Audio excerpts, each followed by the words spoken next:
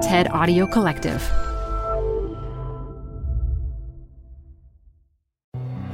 Hi, I'm Ben. I suffer from a condition called writer's block. It strikes when I'm at work. That's why I choose Canva Magic Write. It works fast, generating text in seconds, thanks to AI. Common side effects include increased productivity, compliments from coworkers, feelings of satisfaction. Now I can say bye-bye to writer's block.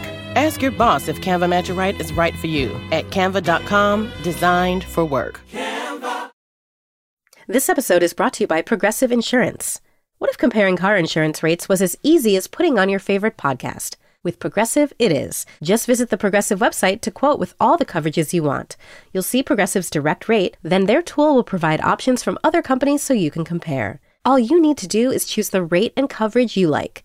Quote today at Progressive.com to join the over 28 million drivers who trust Progressive. Progressive Casualty Insurance Company and Affiliates. Comparison rates not available in all states or situations. Prices vary based on how you buy.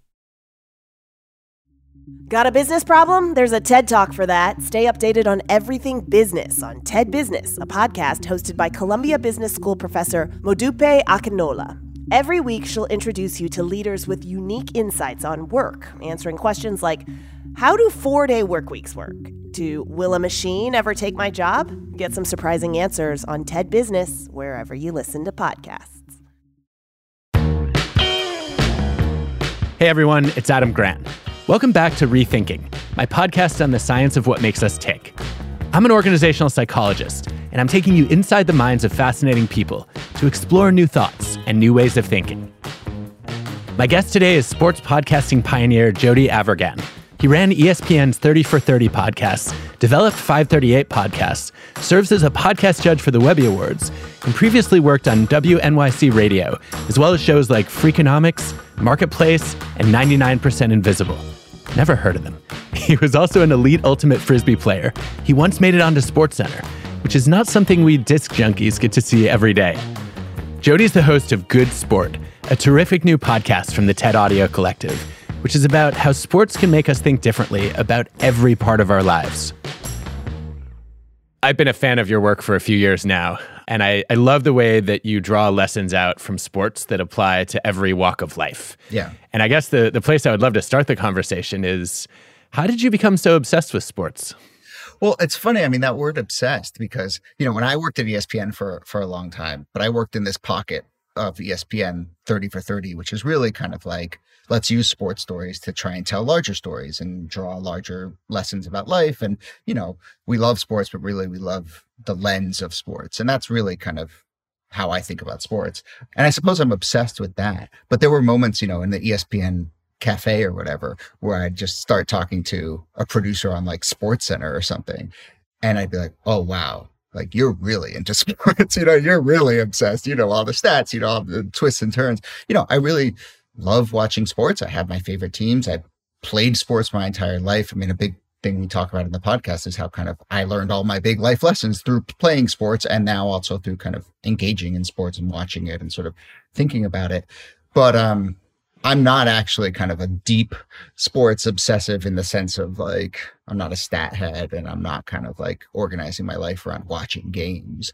And, I think the work that I've done tends to reflect that. It is largely, sports stories, hopefully for people who aren't obsessed with sports, and sports stories that hopefully get at something a little bigger.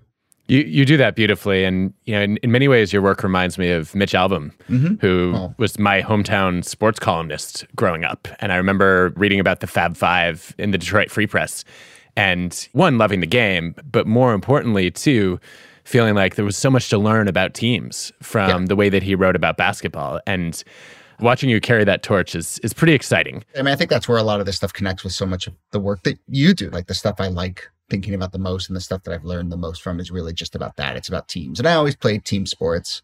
So I like thinking about kind of humans are really fascinating on their own, and they're particularly fascinating when they have to work with other humans. And sports teams are really great venue for that.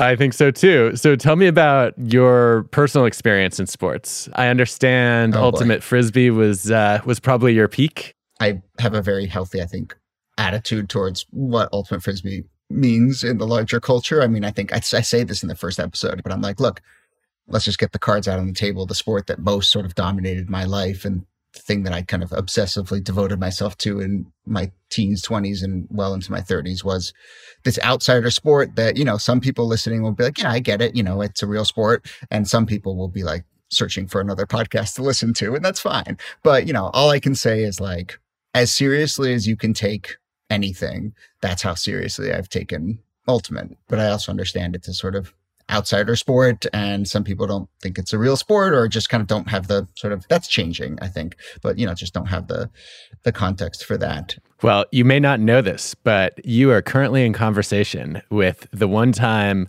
part-time handler and part-time cutter for the University of Michigan Intramural League championship team. Well, there you go. So let's just turn this into an Ultimate Frisbee podcast. It could be. No, I played the University of Michigan many times when I was in college. I'm a big Ultimate fan. I guess I got introduced to the game during my diving days.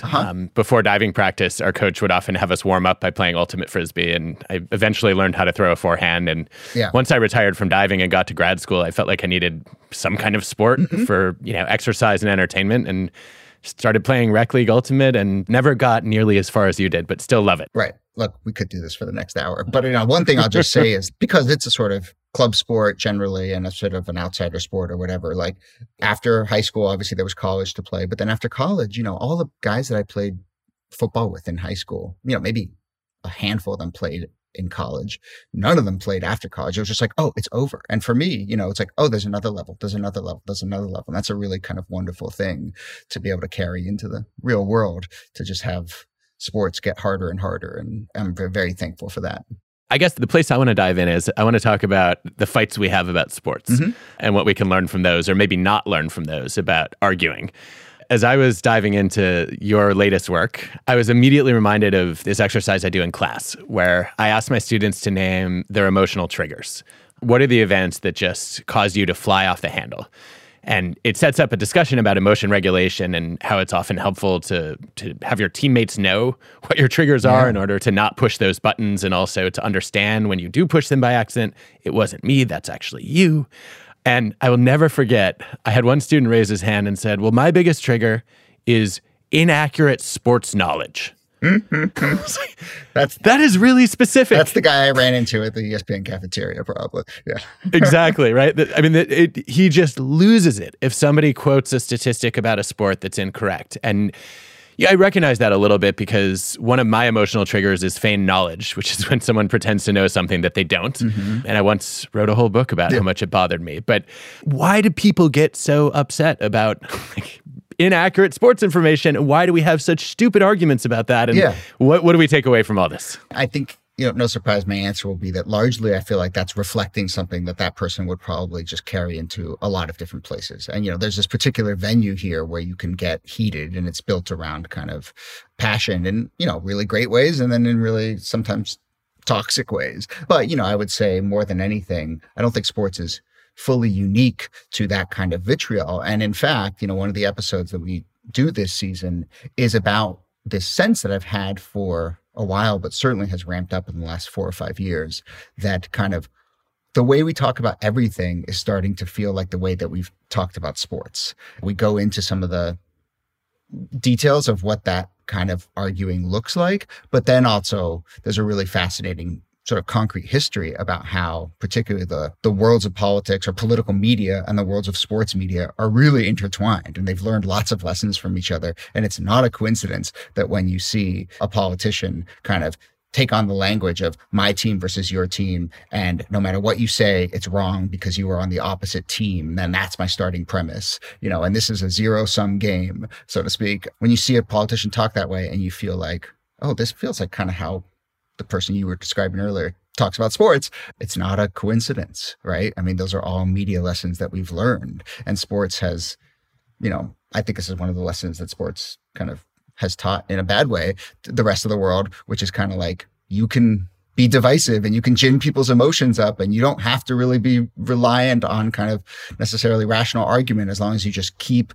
escalating and keep arguing and keep driving a wedge. And we see that throughout sports media, but I would say we see that And, the stakes are obviously much different, but we see that throughout political media and politics itself, too. I actually think you can learn a lot about somebody's integrity by how they approach sports. Yeah. So one question I love to ask people is, if your team could win on a bad call, would you want it to happen? Yeah. And my answer is always no. And maybe that just means I'm not a big enough fan to care enough. But I can't imagine ever thinking that, it's worth tolerating an injustice or some unfairness in order to get the result that I want. Right. And that seems to be another element of this, right? People complain about bad calls that hurt their side, but not the ones that help their side. It's this funny thing that in the episode that we did about all of this, one of our guests sort of said this, and it got me thinking about how, like, at some fundamental level, there is more empiricism and sort of agreed upon a shared sort of set of facts in sports than there is actually in kind of much of the rest of the world. And so, yes, you can complain about a call and you can feel aggrieved, but at some level you can just go and say, that was either correct or it wasn't, or that was inbounds or out of bounds, or like there was a score at the end. And, we've gotten to the point in, say, politics where, first off, there aren't those sort of regular checks, right? Like you can be on TV and you can mouth off about how this team is terrible and this athlete's a bum and they're going to lose on Sunday or whatever. And then Sunday comes and they either win or they lose, and you kind of have to test what you said against that. Whereas in lots of other parts of the world, like those kind of tests and that sort of sense of like, well, what I say has to then get measured against something real has completely dissipated, or people are just completely ignoring it. And so it's this funny inversion, whereas like it may have been the sort of origin, or in many ways, or the sort of driver of a lot of this kind of discourse, it still actually retains more sort of like empirical guidelines or, strictures than say politics, where you can basically just make it up or ignore whatever set of facts or just choose your own set of facts. Whereas you can't come out of a sporting event and be like, well, I choose to believe that the score was actually 94-87, not, 112 to 103. Yeah, you don't see that happen very often. Yeah. Jody, it's interesting to me that you sort of see sports as partially responsible for the divisions that exist in our society, because I had seen sports more as just a convenient vehicle for an expression of human nature, right? Because we know that some degree of outgroup prejudice and in-group favoritism is present in every single human culture. Yes. There seems to be probably an evolutionary adaptation for it that, if you don't favor your own group, you potentially don't build the kind of community that allows you to survive. And I think that hard wiring, or at least the predisposition, exists. And it seems like sports gives us a relatively safe outlet for it.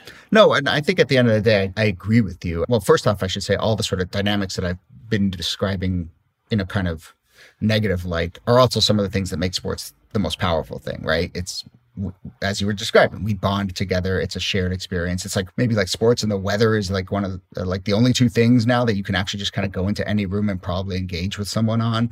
All those things are wonderful, but like everything in life, they also have a downside when they're taken to extremes, or when you see people who are operating in bad faith. So I'm not necessarily saying it's the origin. It is as much reflection as possible as it is origin. And like you see that actually in very concrete ways, like in this episode about how we talk and argue in sports and sports media and political media, you actually see the kind of back and forth, like in something like there's this show called Pardon the Interruption on ESPN, which I love. But it is, two people sit across from each other and they yap at each other about sports.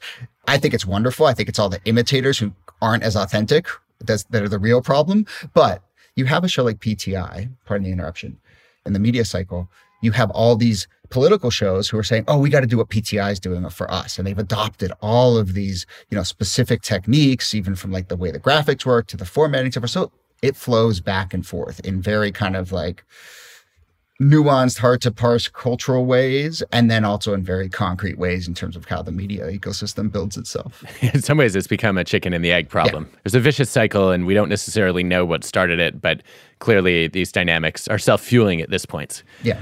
So one of the things that I think is more encouraging about sports is what it teaches us about identifying and developing talent. Yeah. I thought your episode on talent hotbeds was fascinating. Yeah. A lot of the episodes that we do are just sort of coming from this little intuition or this little question, and so it's like, doesn't it feel like every argument is a sports argument? Or in this case, like, what's up with all these places that seem to produce over-index, so to speak? Should I use that correctly? You can tell me. But, that seem to over-index for producing like great athletes. There's all these famous parts of the pockets of the country, like all the swimmers are from Palo Alto, or there's a town in Florida that's referred to as Muck City. It's Belgrade, Florida, but it produces like these incredible wide receivers over and over and over. This tiny little town. There's quarterback hotbeds. We profile in our episode a ping pong hotbed, this community center in Milpitas, California, that has just produced like dozens of Olympians coming out of this small little community center. And so, the sort of throwaway explanation is, oh, there's something in the water, but the question is, what is that thing in the water? What did someone put in the water? What is the water? All those things. This is water. I don't think we came up with a formula necessarily, but I did feel like I learned a good amount about what it takes to build a hotbed. But then to your point, really the thing to think about is opportunity.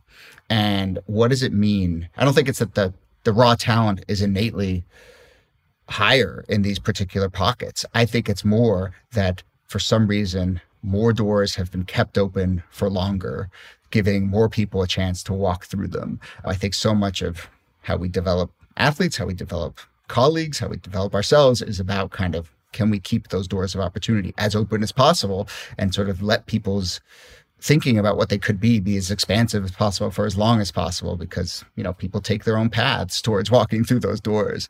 And so what I really learned from looking at some of these hotbeds, it's really that people have set up these systems to provide opportunity for people. And it's not that everyone there could turn into an Olympian or a professional athlete. Ping pong coach kind of puts it in formulaic terms. He's like, I got to find 500 people. 50 of them are going to be really committed. 10 of them are going to be really, really good. And one of them is going to be an Olympian. But the question is, how do you just keep that funnel as open for as long as possible? Because that person who ends up being the Olympian may not be at the front of that line when you have those 500, right? And everyone kind of takes their own path to that moment, and you have to just accommodate for that. I think you're onto something really important here, because when I started listening to just your analysis of this ping pong hotbed, I thought, oh, it's a genius coach who has a better system. And that's not at all what you discover, right? I mean, the coach is a part of it, but I think the way that you zoom in on opportunity is extremely powerful. I guess I was struck by the small town pattern that you hit on. It reminded me of some research by Jean Cote and colleagues, which shows that if you're studying NBA basketball players, Major League Baseball players, NHL hockey players, or professional golfers, athletes from small towns end up being overrepresented among the elite. That's interesting. And that's the exact opposite of what I would have expected. Right. I would have assumed that a larger town, there's just more sheer opportunity.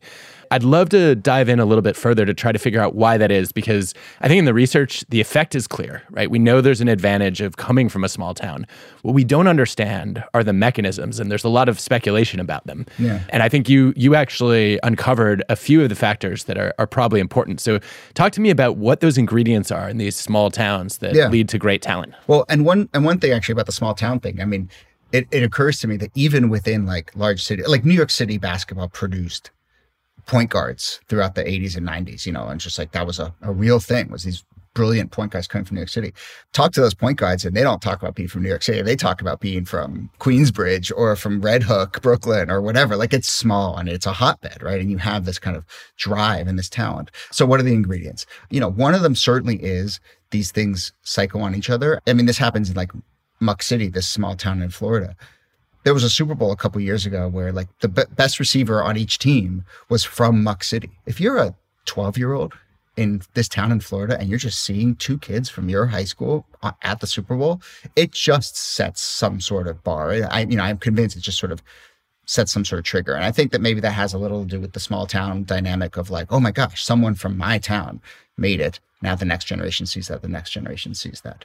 Certainly, like, good coaching is a big part of it. And, the guy in Milpitas, California, he's a great coach, but he gets coaches from India and brings them over. He gets them green cards. He works with them. He sets them up with housing because, those he finds the best coaches, and that really pushes people.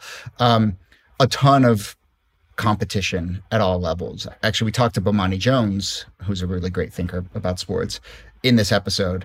And he actually mentioned the New York City basketball example. And, he was saying that one of the reasons he thinks that was particularly important, or one of the big factors in the rise of New York City basketball, was that you just could get on the train and you could go to another place and find incredible competition within like 20, 30 minutes. And now we have like these AAU systems where like 18-year-olds are flying around the country and they're playing each other and they're finding that really good competition. But I also just think like being able to find really good competition. You grow when competition is just beyond your grasp, right? And being able to find that consistently and conveniently is a huge part of this. The one thing that I hadn't really thought about that really jumped out at me in this episode, particularly talking to this guy, Rajul, who runs the Milpitas Community Center, the Indian Community Center in Milpitas, is he invests in the kids in every sense. So obviously he's like training them in ping pong. For kids who can't afford lessons, he's giving them free lessons. He's working with the parents, but he's also setting up other programs at the community center. He'll do a Taekwondo program to bring in a kid, and then maybe that kid wanders over to the ping pong table. He talks about how he goes to the local farmer's market and he sets up a little booth and he just sort of spreads the word, and he gets to know the parents. He gets green cards for his coaches. In talking to him, I realized it's a community center. This guy works at the community center. And that's like not a coincidence. Like he has worked his way into the sort of DNA of that community. And moreover, I think has realized that if you're a coach, if you're a leader, if you're trying to nurture someone's talent and give them opportunity, you have to not just invest in them as kind of a product. You have to invest in them as a real human being and get to know them. And all the best coaches I've ever kind of talked to or admired, they're the ones who invest in the people that they're coaching as human beings, fully rounded human beings. And that really brings out the best in them. I like the Dean Smith version of this, where he told his star basketball players at UNC that he would do what was best for the team during the season, but what was best for the individual in the off season. I love that. And that meant if you had a shot at being, a high draft pick, he would encourage you to leave and go to the NBA early, even though that would end up hurting the Tar Heels the next season. I think some of the best examples of this are, Steve Kerr is really good at this. He comes out of that. Phil Jackson. The Warriors have this people throw that word culture around a lot, but I think it really does matter. But when you talk about kind of what was special about this season, sometimes people will just be like, we had a 2-day break when we were on the road and we all went out to dinner, or we all went hiking together, or, coach would have us over on Friday nights just to be, have our kids play with each other or whatever. I did a piece for 30 for 30 where I worked at ESPN about the Miami Heat taking a photo in response to the death of Trayvon Martin, where they all put up their hoodies and sent out a photo. And it was kind of this big, I think, watershed moment in modern athlete activism. And particularly you had LeBron James and Dwayne Wade and Chris Bosh, like some big stars kind of stepping out there and taking a political stance in a way that hadn't really happened for a generation, I would say. And so one of my questions going into it was kind of, I wanted to get a sense of like, how hard was it to make this decision? What led to this? And journalistically, I was like, maybe we'll get a story of a really tense locker room conversation where some people didn't want to do it and some people did. And, people were realizing like, there's risk here. If we take this stand, it'd be easier to play it safe. And over, I talked to them and they were just like, no, we didn't actually think about this that much. It just felt natural.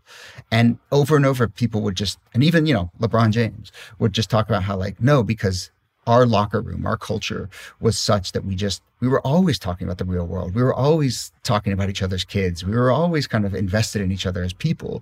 And so then when this big thing happens in the world to a kid, it's going to be natural that we're then going to talk about, well, what if that was my kid? What do we feel about this? And we took this step. It was almost like they just kind of didn't even think about it in this weird way. It just felt natural in that way. And it was such a reminder to me that, especially that team, I think in the sort of history of the NBA is often thought of as like, it's a super team. It was like put together with all these various superstars, but like really that team's success was about actual genuine kind of culture and humility and bonds between these people as real human beings.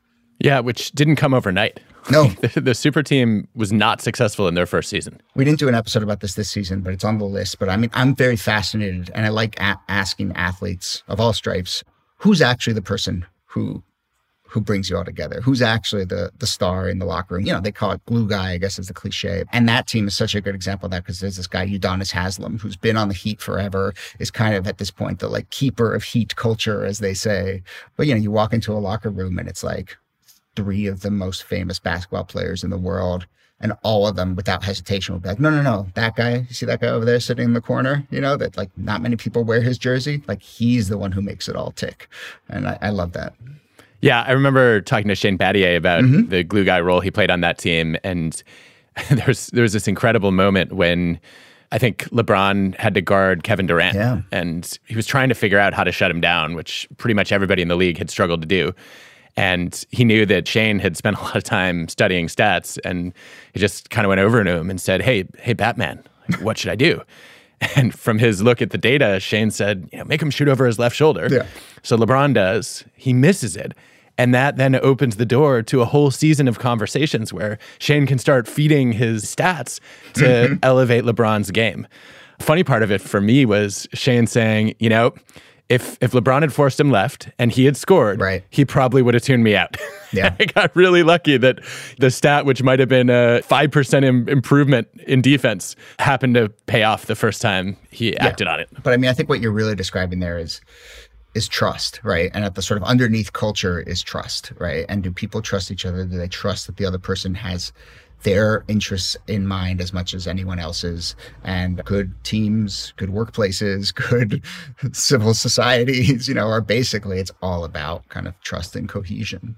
There's a level of humility required there too, right? So you see it with Shane being willing to dive for loose balls, study the stats, do a lot of tasks that are really not only unmeasured, but unappreciated. Yeah. And you see it in LeBron, right? Saying, absolutely. I don't know how to shut down a player who's right now vying for MVP against me. Yeah. He might be better than me. Yeah. So I need some new tools to be able to beat him. And you see it in Steph Curry, who I really think is kind of like just a wonderful example. As famous and as lauded as he is, I think weirdly undervalued as a leader. We just don't really realize what we have on our hands, I think, sometimes with him. I think we do with LeBron, and rightly so. I think we saw it last year when they went to the finals and they won the finals. There was one game where Steph did the kind of like, I got to put the team on my back. I'm going to score 40 some points and just like will us to victory. And I remember watching it in real time and being like, okay, he just flipped the switch. And if the Warriors are going to win, he's just going to do that 3 more times. And no, he comes out the next game. He takes a step back. He empowers Draymond Green. He brings other people into the fold because I think he's both has that intuition, but also I think I know he's done a lot of thinking about this stuff. And he just realized like, no, I'm not going to get 3 more wins by being everything on my shoulders. I need to empower trust. I need to, bring people into the fold. There's a cliche that I kind of like, or a thing that I've sort of bring up over and over, especially I've coached a number of sort of like, I guess you can call them all-star teams, like national teams going to like a world championship, and you're trying to pick like the 15 best players from across the country or whatever.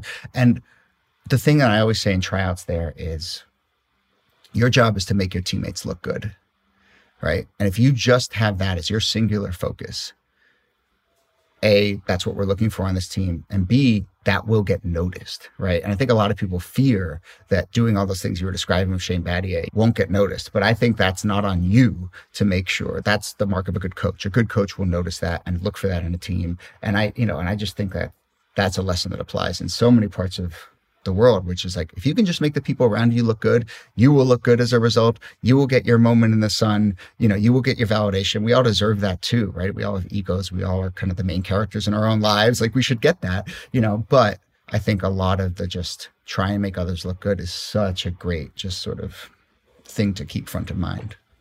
I think that's at the very heart of what I would call being a giver as opposed to more of a taker. And I think that's something we don't see covered enough in players like Steph Curry. Obviously, everybody respects Steph Curry as an extraordinary player, and you assume that his teammates will give him the ball because he's that good. In psychology, that would be called expert power, right? I defer to you, or I trust you, or I'll follow you because I know you're exceptional. But I think what you're describing is also a form of what's considered to be referent power, which is I will follow you because I like you, I respect you as a human being, we have a strong relationship, and I trust you. What have you seen from your time as an athlete and a coach, and also from studying all these different sports, about how people earn that trust? Probably the hardest thing to do, and it's the most ephemeral thing, right? You can lose it more easily than you kind of can build it, I would say. But I do think a lot of it has to do with this kind of, what I was saying, what we were discussing before about bringing your full self to a project, right? And I think when people open up and connect with each other and really invest in each other and get to know each other as real people, then that colors the way that then we see the decisions you make in whatever project we're working on together, whether that's a sports team or a workplace or whatever. There's a number of episodes that sort of circle around this idea, but that like, the best thing you can do when you're trying to build a team is let people feel like they're fully themselves and they're bringing their full selves to it. It's not just show up, do your job, kind of get whatever sportsy thing out of it, but more like this is a place for I think I've never said self-actualization out loud in my life, but it's kind of that, right? It's sort of that, this is a place where I can really learn something and grow as a person, not just kind of like play this sport.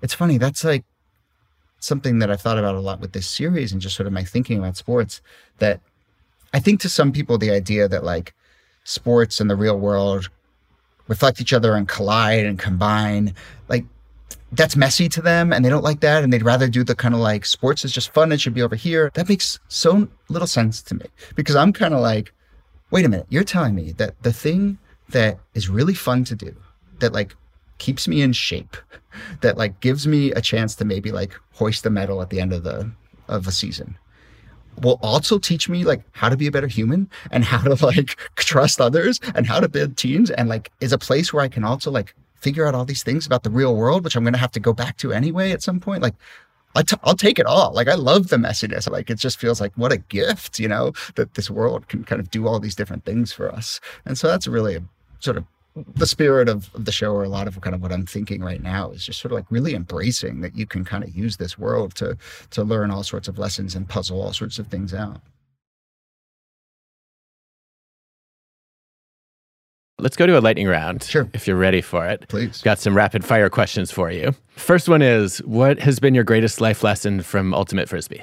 Yeah, there is a cliche called get comfortable being uncomfortable. And a lot of athletes kind of do that. And I think that that's one of my strengths, is I am not phased that much. Sports really taught me that. And then I went to live radio right after college, and it was just like, it's sort of the same thing. Like, this thing is going to happen. We're going to have to figure it out. We're going to make decisions on the fly, and then we're going to move on. Building on that, what is something that you've learned in the radio, audio, podcasting world that you think everybody should pick up? Interesting. Well, I mean, one of the things I love about the radio, audio world and podcasting world is it is still the case that, largely speaking, like, it is very entrepreneurial. A lot of people do a lot of different things.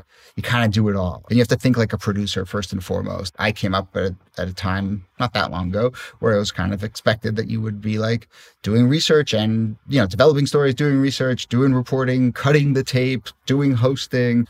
I love that ranginess of thought. And I kind of think that there's still that spirit in this world. Whereas, you look at the world of film or whatever in these industries where it's like been much more regimented, and, you have, well, I'm an editor. I don't touch the script. I'm just a cog in the wheel. I do this one specific specialized task, and then I move it down the line. Who's a coach that we should all learn from who's not well known? I think you've got one in table tennis. Are there others? Well, I'm currently very infatuated with this guy, David Thorpe, who is a basketball coach. He's pretty well known. I mean, he works with some NBA players. He's on a podcast called True Hoop, which I've just really, really love. And they break down basketball, but more than anything, they just talk about kind of, great teams and cohesion. And when he talks about when he watches the games, he gets super frustrated because the cameras always look at the court, and he's like, I want to look at the bench. I want to see how close are they sitting together? Are they like have their hands on each other's knees? Are they high-fiving each other when they come off the court? Like, he just looks for that kind of like, is this team cohesive? He just talks about sports in a really compelling way. So he's my current favorite coach. And is there a sport we should study that we don't know enough about? Ultimate obviously being one. Is there another? So Ultimate Frisbee was in the World Games this past year. And one of the other sports that the people I talked to who were there and watching other sports were really into was teqball, which is this sort of table tennis combined with soccer, and often feels like combined with like karate or something, because, people are kicking up high and trying to kick the ball across. We do an episode about kind of which sports break through and how like everyone's really into F1 right now or whatever. And, I'm not, but, On a related note, why are so many people into pickleball now? Your first explanation has to be pandemic related. And so I think it's probably like, it's something you can play in small groups. It's something where you're not sweating and up against each other. It's something you can pick up fairly easily. So it feels like something new that you could do in the context of this time when it all felt like we were languishing. And there's probably specific things like it repurposes, right? It repurposes equipment that's already there. Sometimes those little things really do have a huge effect. Like I think one of the reasons that like Premier League soccer took off in this country, in part, is because it's just on at a time when other stuff isn't on. And just that little sort of nuts and bolts explanation has a huge part of it. And so I think pickleball, that like the equipment's really light and you can do it on the tennis court that you could probably already have walked to within a couple minutes, like that has a big part in it. What would you say is the most underappreciated sign of potential in an athlete? Here's a very specific thing that I like seeing and I think tells me a lot, which is, who are the players who immediately after a play is done, go over and talk to another player and sort of debrief, figure it out, puzzle it out. And so I love looking for that specific thing. Not the player who just puts their head down and walks off and gets some water, but the player who immediately on the field for 15 seconds after something happens has a little conversation. Which sports cliches do you think are relevant to other parts of life, and which ones do you think we should leave on the field? There's a reason that good teams will warm up the same way every single time in practice, because it means that then when they go to a big game or an away game or the conditions are different or whatever, they have this little protective bubble of routine that they can walk around in. It's like, we're going to do the exact same warm up no matter what, whether it's a practice or the championship game. And it just gives you that little sense of calm and so forth. So I really love thinking about that bubble of routine. I think you can apply that in a lot of different parts of our life. But I once had a teammate talk about how, like, for all teams, there's one basic sort of cycle that they operate on, which is kind of, imagine a sort of 3 stages in a circle that sort of feed into each other. And it's like the team has fun, so then they work hard, so then they play well. And then when they play well, they have fun. And when they have fun, they want to work harder. And then when they work harder, they play better. And it just goes round and round and round and round. And that's pretty simple, but it's a nice sort of little metric. The sort of insight that beyond that was him pointing out that not every team enters that cycle at the same spot. And the real problem is when you have a team that thinks it's a have fun team, when actually it's a work hard team. Or often you have a team that's actually a have fun team, but they just yell at each other and they want to work really hard and they never get in on that cycle because they're banging up against the wrong entry point. And I think about that so much. It's kind of like, what is this collection of people, or even my own personal entry point into this cycle? And am I kind of trying to bang down the door of something, or should I find another way to get in on that and then let that sort of natural cycle take over? What about on the worst cliche list? Which one would you like to ditch? The worst one. I mean, the one, and it's so classic, but it really, I think, can be problematic. The whole "there's no I in team" thing. I mean, it's like, clearly there's an I in a team, right? Like, it's a collection of individuals, and we should honor that. And like, the best teams, as we were saying earlier, are the ones where people feel like they do get to be they do get to be themselves. I like the way you characterize that, Jody. It reminds me of Marilyn Brewer, the psychologist, who talked about it in terms of optimal distinctiveness and said, at a basic level, everybody wants to fit in and stand out. And I think in a great team, you have that sense of belonging, but you also have a unique role to play, and you're able to say, I make a difference here. I have a contribution that's not totally replaceable. Yeah, and also, like, the season's going to end. The game's going to end. You're going to get older. You're going to retire. And it's like, what are you going to walk away with? Well, you're going to walk away with yourself, right? And hopefully you will have learned something about yourself and made yourself a little better, in addition to kind of helping the project of the team. You always have to realize that that's really going to be the lasting thing out of all of this. I want to go back to something that we didn't talk about yet on the talent hotbed discussion, which is... Yes, please. I think...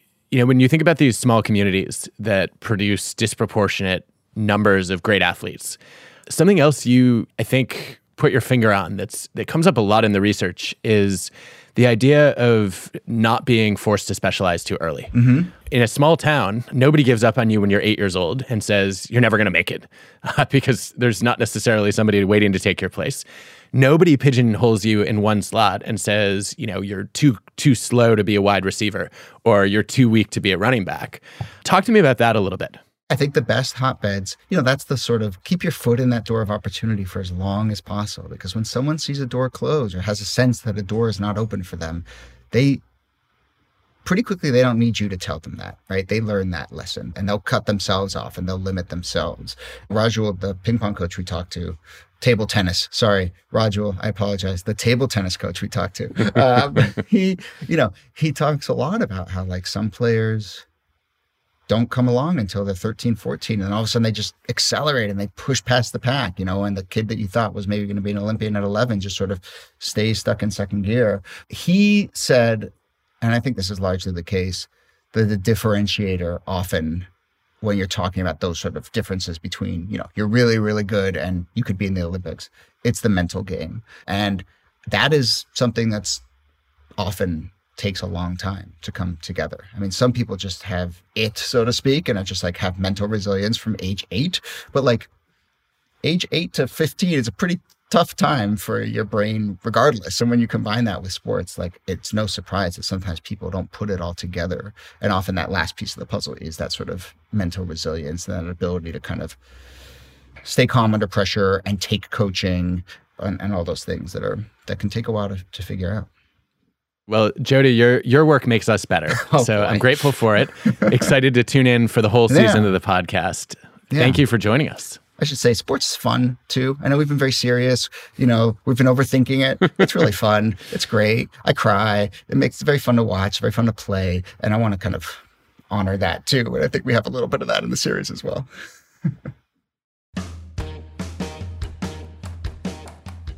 Talking with Jody got me thinking about how much we overuse the word team. Not every group is a team. People come together for all kinds of reasons. But in order to be a team, you actually have to share a goal and rely on each other to achieve that goal. Rethinking is hosted by me, Adam Grant, and produced by Ted with Cosmic Standard. Our team includes Colin Helms, Eliza Smith, Jacob Winnick, Asia Simpson, Samaya Adams, Michelle Quint, Ben Chang, Hannah Kingsley Ma, Julia Dickerson, and Whitney Pennington Rogers. This episode was produced and mixed by Cosmic Standard. Our fact checker is Hana Matsudaira. Original music by Hansdale Hsu and Allison Leighton Brown.